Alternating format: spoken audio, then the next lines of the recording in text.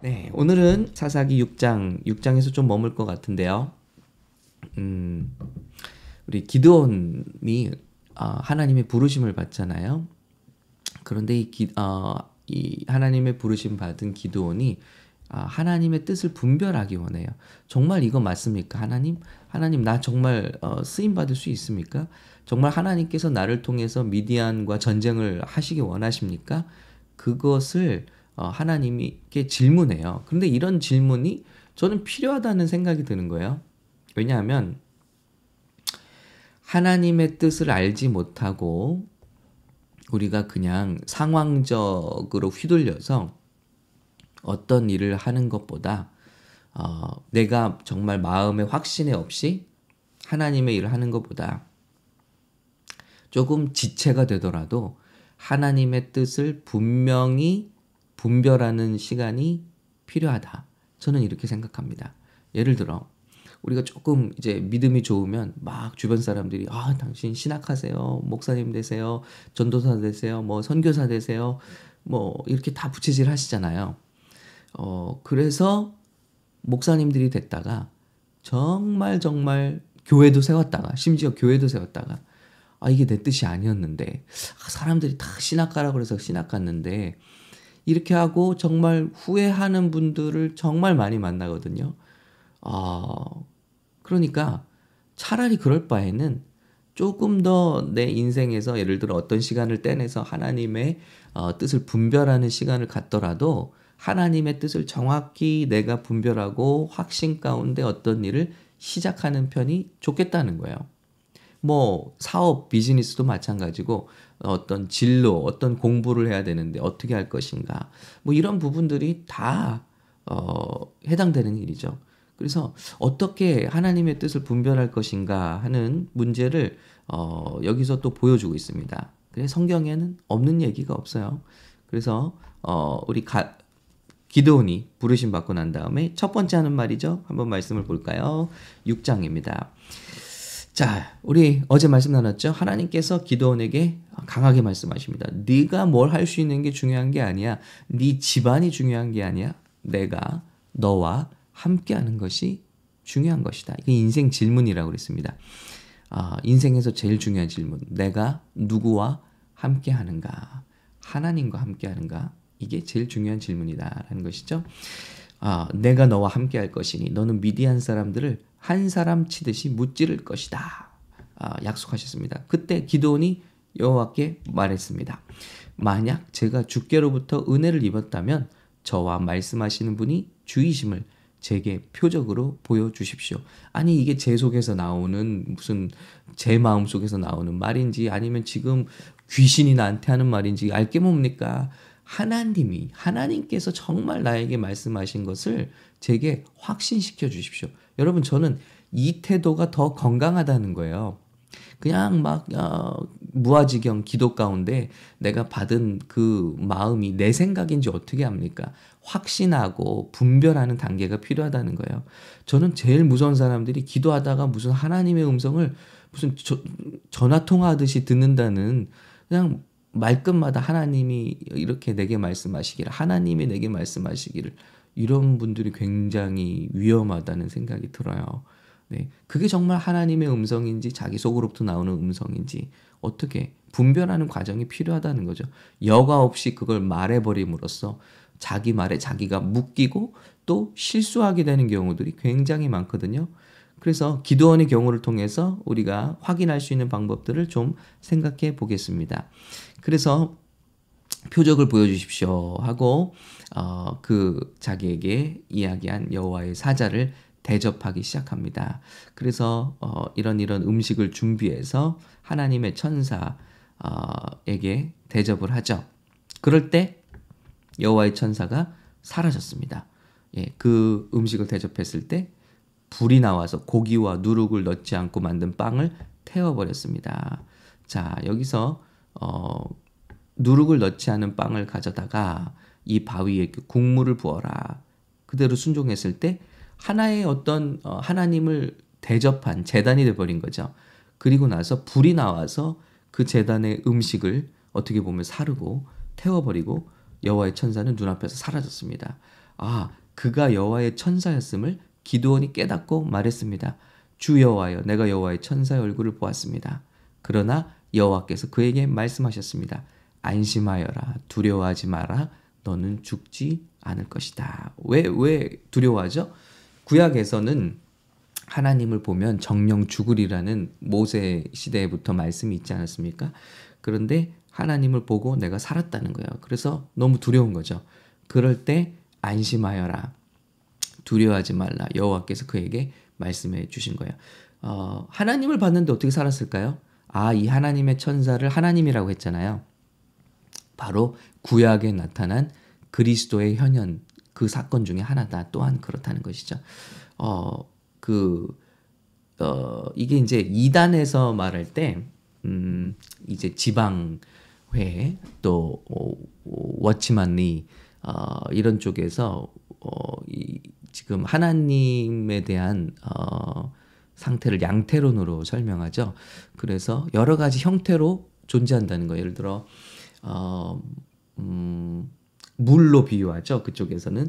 그래서 하나님이 물을 봐라, 물로 존재하고 또 액체로 그 얼음으로 존재하고 또 수증기로 존재하지 않냐, 이렇게 상황에 따라서 바뀌듯이 하나님도 상황에 따라서는 성부 하나님, 성자 하나님, 성령 하나님으로 우리에게 역사하는 것이다. 이렇게 하나님을 설명하는데 이건 삼위일체에 위배되는 설명이거든요.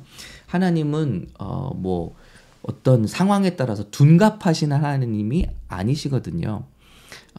그래서 잘못된 가르침입니다. 여러분, 하나님은 성부, 성자, 성령, 우리가 다 이해할 수는 없지만 동시에 삼위로 존재하시면서 동시에 한 분이세요. 이게 올바른 삼위일체론입니다. 그래서 하나님, 성부 하나님이 계시면 동시에 성자 하나님이 계시다고요. 창조 때부터 이미 태초로부터 세 분으로 존재하신다고요. 그러나 한 분이죠. 삼위이지만 한 분이시죠. 그래서 때로는 구약에서도 성자 하나님이 우리 인간에게 내려오시고 보여지셨다는 거예요. 그래서 그 중에 한 사건이 바로 이 사건이죠. 천사가 경배를 받는다? 그런 일은 없습니다. 있어서는 안 될 일이죠. 근데 구약에서 천사가 경배를 받아요. 그럴 때 이분이 구약에 나타난 그리스도의 현현이다 라는 그런 것들 우리가 힌트를 알 수 있습니다. 아무튼 하나님을 보았지만 죽지 않았어요. 바로 성자 하나님, 우리 예수님, 구약에 나타난 예수님을 그는 만난 것이죠. 안심하여라, 두려워하지 마라, 너는 죽지 않을 것이다. 우리도 주님을 face to face 뵙게 될 것입니다. 그때 안심하여라 하고 주신 말씀이 여호와 샬롬입니다. 그래서 기드온은 그곳에서 여호와께 제단을 세우고 이를 여호와 샬롬이라고 불렀습니다. 하나님은 평강, 여호와는 평화이시다. 여호와 샬롬. 이 샬롬이 여러분이 함께 하시기를. 하나님을 우리가 날마다 뵙지만 그러나 죽지 않습니다. 하나님이 오히려 평강이십니다. 안심하십시오. 하나님의 얼굴을 뵙고 나니까 오히려 기드온의 마음에 평강이라는 거예요. 저와 여러분이 하나님을 예배할 때 평강이 임하시기를 예수님의 이름으로 축복합니다. 우리는 예수님을 페이스 투 페이스로 보지 않아요. 그러나 우리에게는 삼위의 한 분이신 성령님께서 우리 속에 들어와 계시잖아요. 그러므로 여호와 샬롬입니다. 어떤 경우에도 여호와 샬롬입니다. 자, 계속해서 이런 명령을 주시는데 제단을 무너뜨리라. 바알 제단을, 아세라 제단을 무너뜨리라. 근데 이때 아세라 제단을 무너뜨리라는 것은 정말 목숨을 내건 일이죠.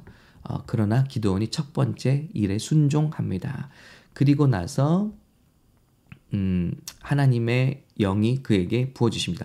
이 구약의 성령이 하나님의 사사들에게 또 용사들에게 종들에게 부어지는 것은요, 신약의 저와 여러분이 성령이 부어진 것은 다른 양상이에요. 구약에서는 하나님께서 잠시 맡겨진 임무를 감당하도록 성령을 부어주세요. 그래서 성령의 주장을 받고 힘이 세진다든지 지혜로워진다든지 또 리더십을 주신다든지 사람들을 감동시킨다든지 그런 웅변을 한다든지 하는 식의 일시적인 성령의 감동을 받습니다. 그런데 신약에서는요, 성령께서 우리 안에 dwelling, 거주하시는 그런 양상이죠. 그래서 그때와는 좀 다릅니다. 하나님의 그런 구약에서는 그런 성령께서 잠깐 사명을 위해서 부어주셨다가 또 떠나시죠. 그런데 우리 신약에서 오순절 사건을 통해서 우리에게 인류에게 임하신 성령 사건은 우리를 택하시고 인치신 성령님은 우리 안에 계신다는 것입니다. 우리와 함께 하신다는 것입니다. 언제까지요? 주님 앞에 갈 때까지 우리 성령께서 우리 안에 우리와 동행하시면서 하나님의 일을 하신다는 것입니다. 이런 차이가 있습니다. 그때 여호와의 성령이 첫 번째 순종하고 밤에 몰래 가서 그 사람 바알과 아세라의 제단을 다 무너뜨리죠. 그때 동네가 난리가 났습니다. 이제 벌써 이스라엘도 타락해서 누가 이 바알 신산을 무너뜨렸냐? 우리에게 재앙이 임할 것이다. 그 사람을 찾아내서 죽여야 한다. 막 이렇게 동네가 들썩이기 시작한 거야. 그런데 하나님께서 그에게 그 순간에 감동을 주시고 성령이 기드온에게 임했습니다. 기드온이 나팔을 불자 그 뒤를 따라 아비에셀 사람들이 모였으면 이렇게 해요. 사람들이 감동하고 모이고 하나님의 일을 하는 것이죠. 그래서 사자를 보내서 그들도 올라와서 그들을 맞이했습니다. 자, 그리고 이제 성령 충만한 기드온의 주위에 첫 번째 순종, 첫 번째 임무를 잘 완수한 기드온에게 사람들이 모이고 있습니다. 자, 이제 하나님의 명령도 임했고 순종도 했고요. 감동이 임해서 막 담대함이 오고 나팔을 부니까 사람들이 모이고 리더십이 오고 막 자기에게로 사람들이 모이고 있습니다. 그럼 이제 막 싸우러 가야 할까요? 기드온은 여기서 한 번 더 신중한 모습을 보여줘요. 만약 주께서 말씀하신 대로 저를 통해서 주께서 이스라엘을 구원하실 것이라면 보소서 제가 타작마당에 양털을 한 뭉치 놓아둘 것이니 한 번 더 표적을 달라는 거예요. 진중한 모습을 보여주죠. 예. 오히려 이 부분이 낫다는 거예요. 예. 그냥 조금 상황적으로 어떻다고 하나님이 나에게 무슨 일을 맡겨주시는구나 하고 달려가는 것보다는 한 번 더 신중한 편이 낫다는 거예요. 그래서 이런 제안을 합니다. 하나님, 여기 양털을 한 뭉치 놓겠습니다. 마당에요. 그런데 하룻밤이 지났는데 이슬이 양털 위에만 있고 땅은 말라 있으면 제가 하나님의 뜻인 줄로 알겠습니다. 그러니까 이슬이 내리는데 한쪽만 내리고 한쪽은 안 내리게 해달라는 거예요. 그런데 그렇게 됐습니다. 그럼 여기서 하나님의 음성으로 받느냐? 아니야. 이게 뭔가 우연일 수도 있으니 반대로 이번에는요. 제게 화를 내지 마십시오. 제가 한 번 더 말하겠습니다. 부디 한 번만 더 양털로 시험하게 해주십시오. 이번에는 새로운 양털을 놓을 테니까 양털은 마르고 땅만 젖게 해주십시오. 그랬는데 하나님께서는 그날 밤 하나님께서 그렇게 하셨습니다. 양털만 말라있고 땅바닥에는 온통 이슬이 있었습니다. 하고 기드온의 합리적인 어떤 요청을 인정해 주신 거예요. 도마의 합리적인 의심이 있었죠. 제가 예수님 부활하신 것을 믿지 못하겠습니다. 그때 예수님이 나타나셨죠. 그리고 내가 못 믿겠거든 이 손에 못자국 그리고 내 창자국을 만져보라 손을 넣어보라 라고 하잖아요. 여러분 예수님이 우리가 이런 합리적인 의심 합리적인 뜻을 분별하기 원하는 것을 이것을 화내시지 않는다는 거예요. 이게 어떨 때는 건강하다는 거예요. 자, 예수님이 부활하셨잖아요. 부활은 죽었다가 살아난 소생과는 다른 겁니다. 소생은요, 그냥 죽기 전에 몸이 다시 일어난 거예요. 살아난 거예요. 그런데 부활은 영광스러운 몸을 입고 다시 사신 것입니다. 그러니까 다른 몸이에요. 이 부활체는 영원한 영광스러운 몸을 입고 사신 거예요. 그런데 그런 부활하신 몸에 과거에 입었던 못자국과 창자국이 있잖아요. 이거는 하나님의 섭리죠. 부활한 몸에는 그런 게 없어야 되거든요. 우리가 부활했는데 예를 들어 교통사고 때 잃었던 팔이 그대로 하나도 없고 다리가 없다. 막 상처가 막 꼬맨 자국이 여기서 여기까지 있다. 이건 부활이 아니에요. 이건 소생입니다. 소생. 우리가 믿는 것은 부활입니다.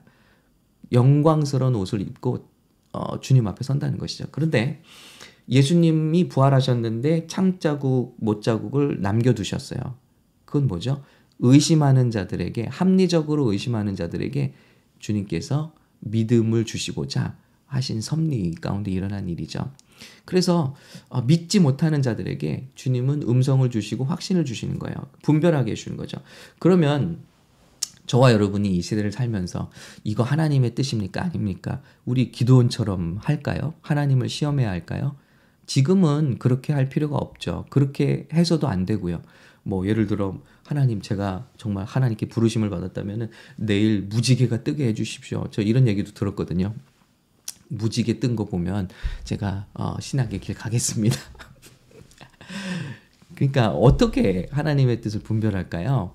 자, 어제 제가 우리 온라인 그룹에 계시는 우리 한 집사님께 글을 받았는데 이런 책을 소개받았다고 책 내용을 소개해 주셨어요. 하나님의 속도라는 책인데 거기서 단계별로 하나님의 뜻을 분별하는 그런 방법을 읽으시고 저에게 소개해 주셨는데 공감이 됐습니다. 첫 번째는요.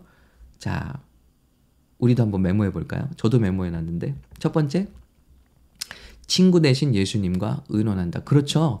우리는 이제 하나님께 막 그렇게 막 미신적으로 뭘 분별을 해달라는 사람들이 아니고요. 예수님이 계시잖아요. 예수님이 성령님으로 우리와 함께 하시잖아요. 그래서 예수님과 의논한다. 성령님이 마치 옆에 계신 것처럼, 우리가 계신 것처럼, 우리 계시니까. 그리고 두 번째, 사실을 수집한다. 네. 감정에 치우치지 말고 나에게 주어주신 사실, 하나님이 내게 뭐 어떤 걸 보여주셨다? 아니면 지금 내 삶에 일어나고 있는 상황들, 사실을 수집한다는, 감정이 아니라요. 감정이 아니라. 세 번째, 상황을 주시한다. 그래서 하나님께서 정말 내게 사람을 붙여주시는가. 그래서 우리 그 미국 침례교, 우리 교회가 속한 남침례교단에서 교회 개척의 전략이 중에 하나가 뭐냐면요. 내가 막 뜨겁게 막 감동받았다고 목사가 되는 게 아니라 교회를 세우는 게 아니라요. 한 1년간을 하나님의 뜻을 분별하는 시간을 갖습니다. 그래서 개척 예배하고 교회를 막 시작하는 게 아니에요. 코어 멤버들과 함께 하나님의 뜻을 분별하는 일정의 시간을 거치도록 조언을 해요. 이게 그냥 한낮에 뜨거운 감정인지 아니면 시간을 두고 내 감정이 식었을 때에도 하나님의 사람들이 있고 또 교회를 세우고자 하는 하나님의 뜻이 계속 진행되고 있는지 이런 것들을 상황을 주시해야 된다는 것. 그래서 저는 이 말씀 참 맞다고 생각합니다. 자, 그러니까 바로바로 어떤 결단을 내리는 게 아니라는 거예요. 네 번째는 중립을 지킨다. 이 말씀 주셨는데 제가 책을 읽지 않았습니다만 타이틀만으로도 감이 와요. 아, 어떤 내용이겠구나. 그래서 우리 감정이 막 먼저 가잖아요. 어떤 일을 결정을 하게 되면 뭐 예를 들면 막 그쪽으로 마음이 가요. 막 자동으로. 그런데 이런 감정을 절제하고 중립을 지키면서 하나님의 뜻을 기다린다. 저는 여기에 마지막에 하나님의 말씀으로 분별한다라고 꼭 넣고 싶어요. 예전처럼 우리가 부채도사에게 묻듯이 이겁니까? 아닙니까? 뭐 이 사람이 결혼할 사람입니까? 아닙니까? 이 직장입니까? 아닙니까? 하나님 말씀하셨잖아요. 믿지 않는 자와 멍에를 같이 하지 말라. 말씀으로 분별하면 돼요. 뭐 선교하러 제가 결혼해야겠습니까? 이 사람은 전도하고 싶습니다. 물론 예외적인 경우도 있겠지만 대체적으로 주님께서 말씀으로 우리에게 얘기하셨잖아요. 예전처럼 뭐 양털 실험 안 해도 돼요. 말씀이 있으니까. 지금 우리에게 말씀이 있으니까. 그러니까 말씀을 통독해서 알고 그리고 말씀으로 분별하면 됩니다. 하나님의 뜻이 아닌데 나에게 자꾸 예외적으로 적용하지 말자는 거예요. 배우자가 나를 힘들게 해서 저는 이 정도 외도를 해도 되지 않겠습니까? 뭐 하나님이 저에게 주신 어떤 보상이 아닐까요? 그런 예외는 없다는 거예요. 극단적으로 말씀드렸습니다. 이렇게 생각하는 분들도 만났기 때문에 심지어는 그런 일 없다는 거예요. 저는 이런 부분이 예외적이지 않을까요? 아니요. 술에 대해서 저는 이런 부분이 저는 잘할 수 있습니다. 아니요. 성경이 말하기를 술 취하지 말라. 이는 방탕한 것이니 너희는 오직 성령의 충만을 받으라. 이게 하나님의 뜻이잖아요. 그런데 나는 항상 예외가 된다는 거예요. 그런 일 없다는 거예요. 그래서 하나님께서 우리 삶 가운데 말씀하실 것은 이미 다 말씀해 주셨고 그 말씀은 다 축약이 되어 성경으로 우리에게 존재하기 때문에 자꾸 꿈이나 어떤 환상이나 이런 것들로 우리가 쫓아다닐 것이 아니라 감정으로 휘둘리고 상황으로 휘둘릴 것이 아니라 우리는 차분하게 우리 인생에 어떤 시간을 두고 이런 일들을 정확하게 분별해내는 그런 능력이 필요하다. 그런 시간이 필요하다. 그런 의미에서 날마다의 기도, 새벽 기도, 그리고 말씀 묵상 이런 것들이 굉장히 중요하다. 예를 들어 오늘 우리가 한 장을 얘기하면서 많은 이야기를 나눴잖아요. 네, 하나님의 뜻을 분별할 수 있는 이런 이야기들이 쌓이고 쌓이면 나중에 성경적으로 지혜로운 사람이 되지 않을까요? 그래서 오늘 이 시간도 귀중한 시간입니다. 우리에겐 기도가 있고 말씀이 있습니다. 그리고 하나님께서 부어주시는 감동이 있습니다. 이 모든 것들을 종합해서 좋은 우리 결정들을 내리면 좋겠습니다.